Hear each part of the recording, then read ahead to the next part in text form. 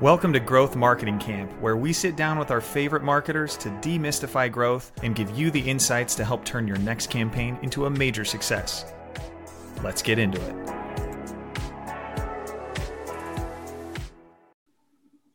Okay, everybody, welcome to another episode of Growth Marketing Camp. I am joined here by Julia Heason, who's the head of marketing for a company you've probably all heard of, Predictable Revenue, the name, the brand being made famous a few years back. And it is a sales outsourcing firm. We'll learn a little bit more from Julia about what she does there and what the company does. But Julia, welcome to the show. We appreciate you making time. Yeah, thanks for having me. Great to be here. Give us a little bit of your background, Julia. You've got a past in marketing. You're passionate about marketing, but how did you get into your current role? Yeah, sure. So I'm originally from Germany. I moved to Mexico. And when I tried to search for a job, I knew I wanted to do something in the marketing area. So I came across Predictable Revenue and I started in social media marketing. And just steadily with it, as the company grew, my responsibilities grew. And now I'm heading the marketing team here. That's awesome. Yeah, you've been there about 2.5 years, it looked like. And it's a great trajectory for you. Congratulations on the moves within the company. Thank you. Tell me a little bit about Predictable Revenue, what the company does, and for who's your target audience that you work with. Sure. Yeah. So most people know the book Predictable Revenue, like the best-selling book by Aaron Ross. And Aaron Ross is actually our co-founder. So he and Colin Stewart founded Predictable Revenue, the company. And we, as the company, we help other companies multiply their revenue by either helping them with their existing sales teams, so by coaching, consulting, assessments, or they can actually rent our SDRs. So we have SDR pods, and then we do the sales side for them. So that's nice. What we're all about. This is good. I think this will be a particularly interesting episode for everyone listening because it's a competitive industry. As someone who formerly co-founded 2 different agencies, I've been in that world, and it's tough to differentiate. It's tough to prove that you're enough for somebody to trust you with even consulting, even just teaching their own reps internally how to do it, but especially outsourcing. So be really interested to hear how you're targeting those folks and educating them. Let's get straight into this campaign that you've been thinking about that I'm excited to talk about. Tell us, what was the goal of the campaign? How do you describe it internally? What do you name it, I guess, first of all? Yeah, so the campaign is our virtual conference called Own Your Growth. Own Your Growth is actually one of our company values. So we thought it makes total sense to own your growth by coming to our conference and just like educating yourself. So yeah, virtual conference, everything's gotten remote with COVID and such. Yeah, of course. So we thought... What was the goal of this campaign in particular? So getting people to the conference, who were you trying to get there? And I guess what was the hope that they would walk away with or that they would do afterward?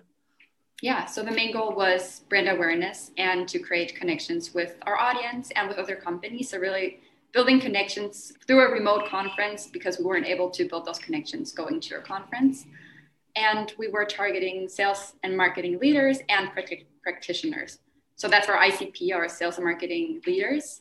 And then the practitioners are the ones currently working in the role. And then in a couple of years, they might remember us and get back to us. Yeah. Makes total sense. And so is that the strategy when you work with practitioners from your content perspective? Are you trying to get in the minds of practitioners for years down the road when they're in that leadership role? Or are you hoping they'll sell this up the food chain? Hey, we could really use some of the things Predictable Revenue is talking about. Just curious how you guys are thinking about that. Both, totally both. Yeah. Awesome. Okay, so you were trying to get folks to this conference. You had a good sense of who you wanted to get there. Talk to us about the channels that you were using to promote the campaign, because I saw a good deal of this. I remember when it first was coming out that you guys did a lot on social at the very least, but I'd love to hear what else you guys were using and break it down. Yeah, a big piece was email marketing. So we have a newsletter with a pretty decent list size. So we promoted it through the newsletter on a weekly basis. And then we had an email push, so a dedicated email to our audience talking about the conference. Of course, social media was a big piece for us. So LinkedIn mainly, and then a little bit on Twitter and Facebook. And then we had affiliate programs going on. So we had some sponsors, not paid sponsorships, but just an agreement. We'll share the list, we'll share some contacts, we can add your logo. And that actually brought in a big bunch of registrants to our conference. That's fantastic. Did you have you don't have to name the partner, but any types of partners that particularly were maybe the most beneficial for you guys in terms of gathering the right audience to the event? Yeah, just like to name a couple, we had like Sales Hacker Outreach on our side. And then, some others, I won't name them all, but kind of partners we knew that they had the same audience as we do.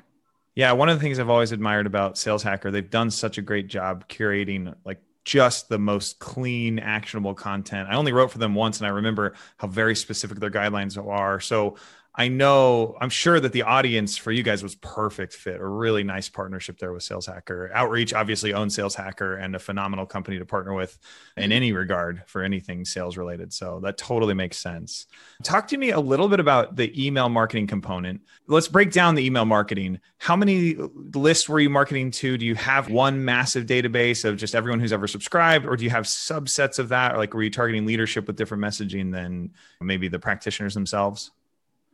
For the specific campaign, we didn't. So it's really one big list that we were targeting. And then we have some lists that are depending on their engagement. So if they're very engaged, we know they've been to a couple of our events. So we target them differently than people that maybe they're part of our list, but they're not very engaging. But yeah. Very nice. And I'm just curious, what platform do you use for managing your email marketing? Autopilot at this point. Cool. Very nice. All right. Now, what in your mind made this campaign stand out from all the other campaigns? You've obviously, as head of marketing and coming from social marketing at the same company, this is one of many campaigns you've run. What was eye-opening about this campaign, or what made you want to call this one out? It was the biggest campaign we've done. It was a 2-day event. It was huge for us. It was like this big thing. Okay, our own virtual conference. We had 25 speakers, roughly 4,000 registrants, I believe over 10 sponsors. So it was just like very big for us, and everybody like within the company, we had a couple of people participating as speakers. We had people helping promote it. So it was just like the whole company was very excited about this, which made it great.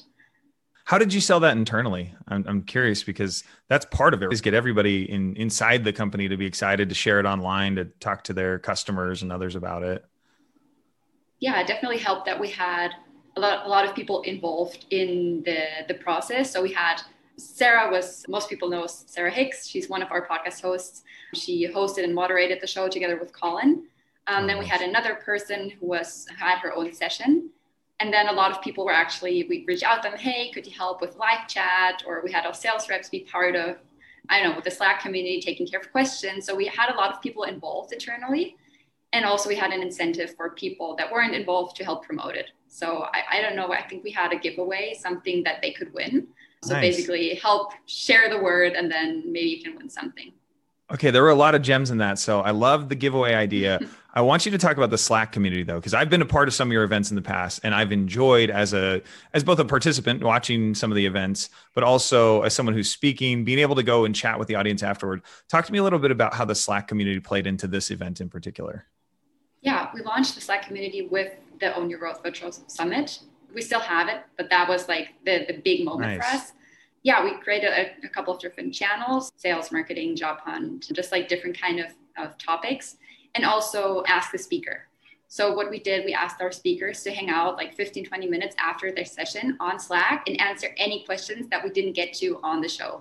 So of course we wanted to answer all the questions being live, but this is impossible if there are too many questions. So that was great. That incentivized our audience to actually participate in Slack and reach out, and they got all their questions answered, and also to meet each other. Yeah, great to get your questions answered, but also to network with other people. Yeah, no, that's cool. I noticed on one of your LinkedIn posts about the event that one of your recommendations for anybody running a digital event is to try and recreate that feeling of, hey, I can go meet people like you would at a physical event. Is that really the core component, was using that Slack community for everybody?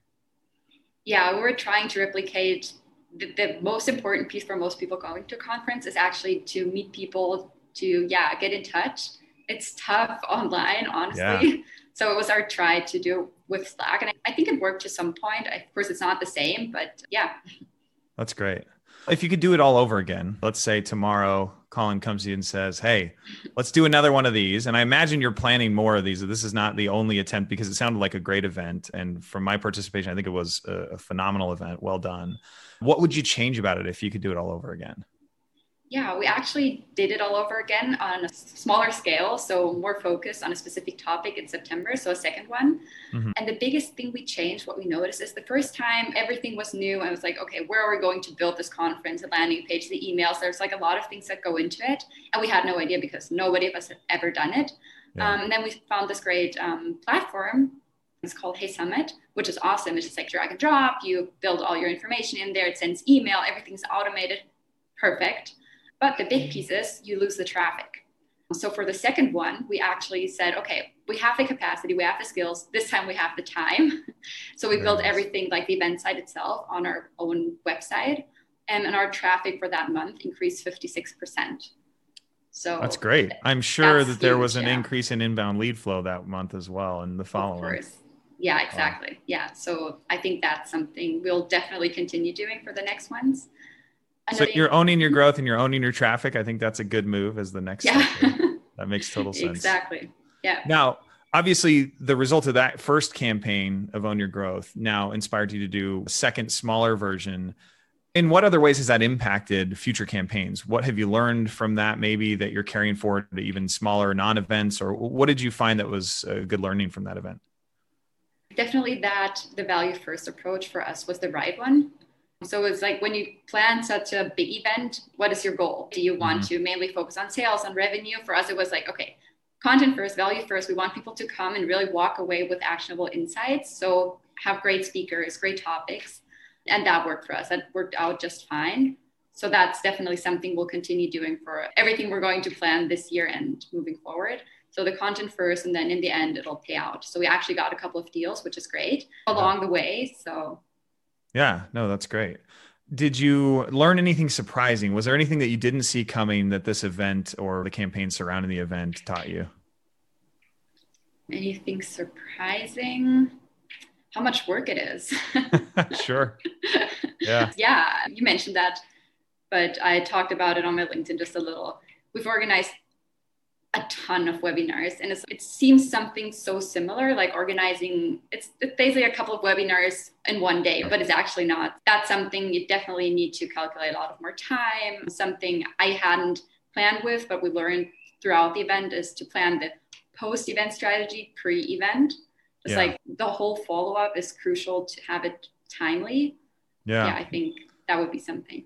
Makes total sense. Going from a few webinars in your mind to an actual big full-blown event is quite a difference. I've never personally run an event. I've been a participant in an event, and I can see how much the inner workings just multiply. It's definitely not just like running a couple of webinars. It makes total sense. So I'm glad you brought that up. I'm sure there's a lot of folks who are going to be listening to this episode who will be considering virtual events. It sounds like yours was a hit, but that there is definitely a mindset shift from maybe an individual event to a larger scale event.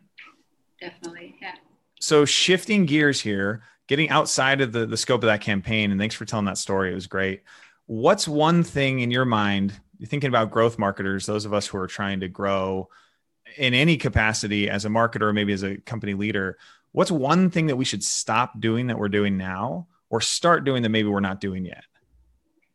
Yeah, so what I see a lot of marketers are not doing yet is repurposing content, or maybe they do it a little bit like a post or something on LinkedIn. Yeah. But really this taking one main piece of content, like kind of the Gary Vee content pyramid, I think that's what he calls it. Yeah. I think that's huge. And that's something we started doing last year, and it's been huge for us. Talk to me a little bit about that strategy. Help us maybe with some of the practicals or an example that you've got. Sure. So the Own Your Growth virtual conference, we had 12 hours of content, like 20 different sessions. Take only one session, 30 minutes of an interview that you already have. You can turn that into a blog post. And then from the blog post, you can, cut out 4 to 5 learnings out of the blog post, and you can distribute it on all of your social channels. You can add it to an email. Taking the recording again, you can cut out some snippets for social media, like 2 to 3 minute snippets of some things, a key message that your speaker told you about, add some subtitles to it and distribute it on social media. So you really have weeks and weeks of content that you already have. You just have to use it, and you can distribute it throughout all your channels, which is great. Yeah. So from a content marketing perspective, it sounds like that was a big hit then from the event. You had so many hours of content. That's incredible. We're still using it. Yeah. And some of your favorite speakers, is there something magnetic about a big event like that versus a webinar where you can get folks who maybe were less likely to participate in a one-on-one event like a webinar? Did you get speakers that maybe were like hopeful speakers that said yes because it was a bigger event, or was it the same reception as a webinar? No, I definitely think it helped that it was something big. Also, to get some speakers on, it already helped that we had other speakers already confirmed. So sure. I know we had Mark Roberge, we had Beck Holland, there's like a couple of names out there, Justin Michael. So just like a couple of people, really great speakers.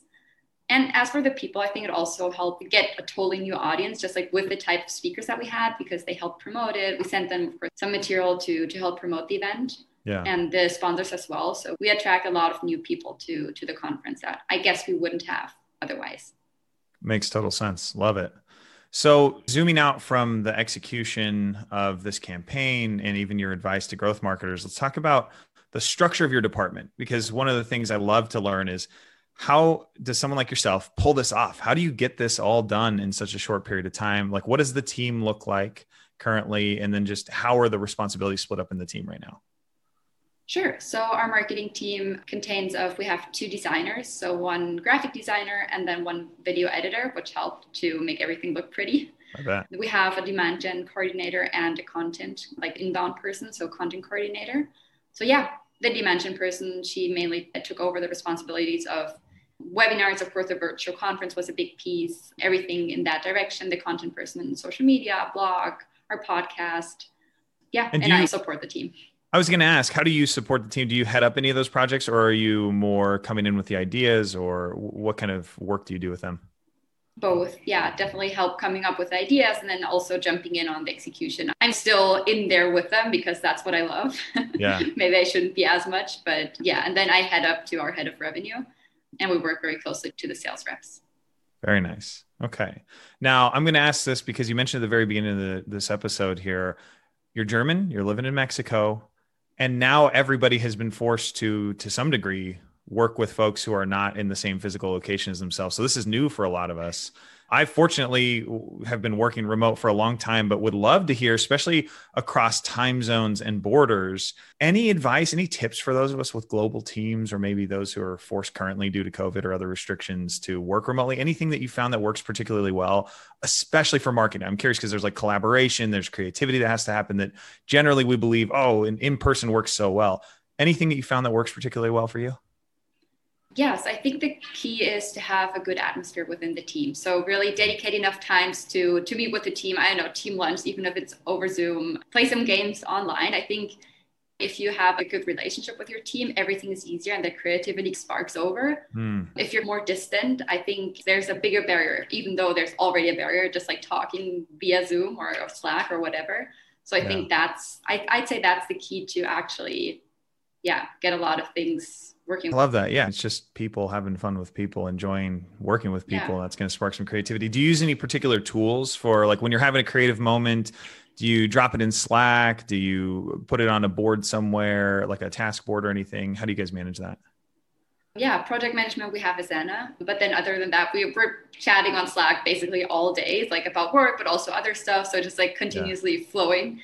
And then when something spontaneous, I have this great idea, let's jump on Zoom. And then it's literally just, hey, you're free, let's jump on Zoom. And then we just chat. So of course we have dedicated time to meet one-on-ones and everything, but we jump on spontaneous Zoom calls pretty often. That's awesome. Okay, great. Love the advice there. Just curious now, as we're wrapping up, are there any other marketers that you think of, oh my gosh, like I look up to her, I look up to him, anybody that we should invite on the show here? I love Chris Walker's stuff and Dave Gerhard with his GMG group. Yeah. Are you a member of the group? I am. Yes. Very nice. Totally recommended. Yeah. Dave Gerhard, Chris Walker, 2 of my favorites. We'll absolutely be inviting them on the show, and we appreciate you joining. Julia, thank you so much for your thoughts, for sharing your story of your successful campaign, and we look forward to speaking with you again down the road. Yeah, thanks for having me again. Thanks for listening to Growth Marketing Camp. If you enjoyed this episode, we'd love it if you would give it a quick 5-star rating or share it with a friend or colleague looking to get a little more inspiration for their next campaign. If you want to learn more about the company behind the show, head to opensense.com. That's OPENSENSE.com. We'll catch you on the next episode.